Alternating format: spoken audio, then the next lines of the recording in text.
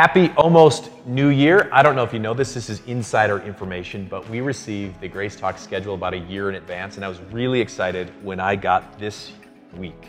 And that was a big deal to me because I love this week. I love Christmas, and then for work it's a little bit slower. My kids are around, so I get to hang out with them. And for a lot of people, this is a week where you start thinking about fresh starts, and everybody loves a fresh start. How many times have you got up in the morning and you said, well, today is going to be a better day? Or you start a new week on a Monday and said, okay, here's when I'm going to start my workout, or here's when I'm going to start my diet. Or you even go like a whole year and say, okay, this is going to be the best year ever. So what we're going to be doing this year is talking about the Bible. And a lot of people, when it comes to the new year, and it's a good thing, says, this is what I'm going to do. I'm going to read the whole Bible. And that takes about 75 to 90 hours to read it out loud. So if you do the math, 90 hours is like 5,400 minutes. Divide that by 365-ish, and you get like 15 minutes a day. So you could do that. But the question I actually get more often is, hey, Jared, what is it like to just like meditate on a single verse? What's it take to like unpack what's in there? So that's what we're going to do.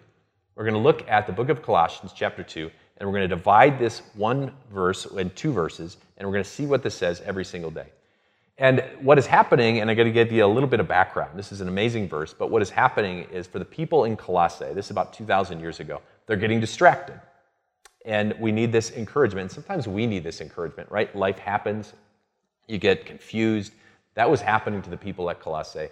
They were even being convinced that Christ alone for their salvation was not enough. Pretty serious. So Paul writes this letter, and in the middle of that letter, he writes these two verses. So then, just as you received Christ Jesus as Lord, continue to live your lives in Him, rooted and built up in Him, strengthened in the faith as you were taught, and overflowing with thankfulness.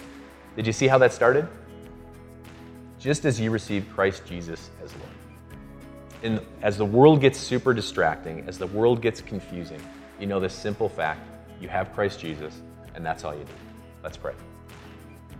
Heavenly Father, Son, and Holy Spirit, as we get distracted and harried, it seems like the answer can be everywhere, but in reality, sometimes the answer is with something we already have.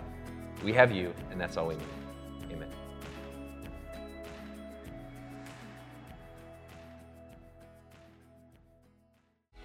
Hey everyone, Pastor Mike here from Time of Grace. Thank you so much for investing your limited time to grow in your faith with us. But could I ask you for one more favor?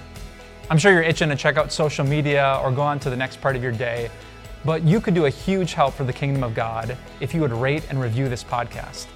Just taking a few seconds of your time will help other people to find Time of Grace, which matters so much to us because we want people to hear about grace, to hear about Jesus, to hear about eternal life. So thanks for taking a little more time. We pray that God blesses you with a great day, and we'll see you soon.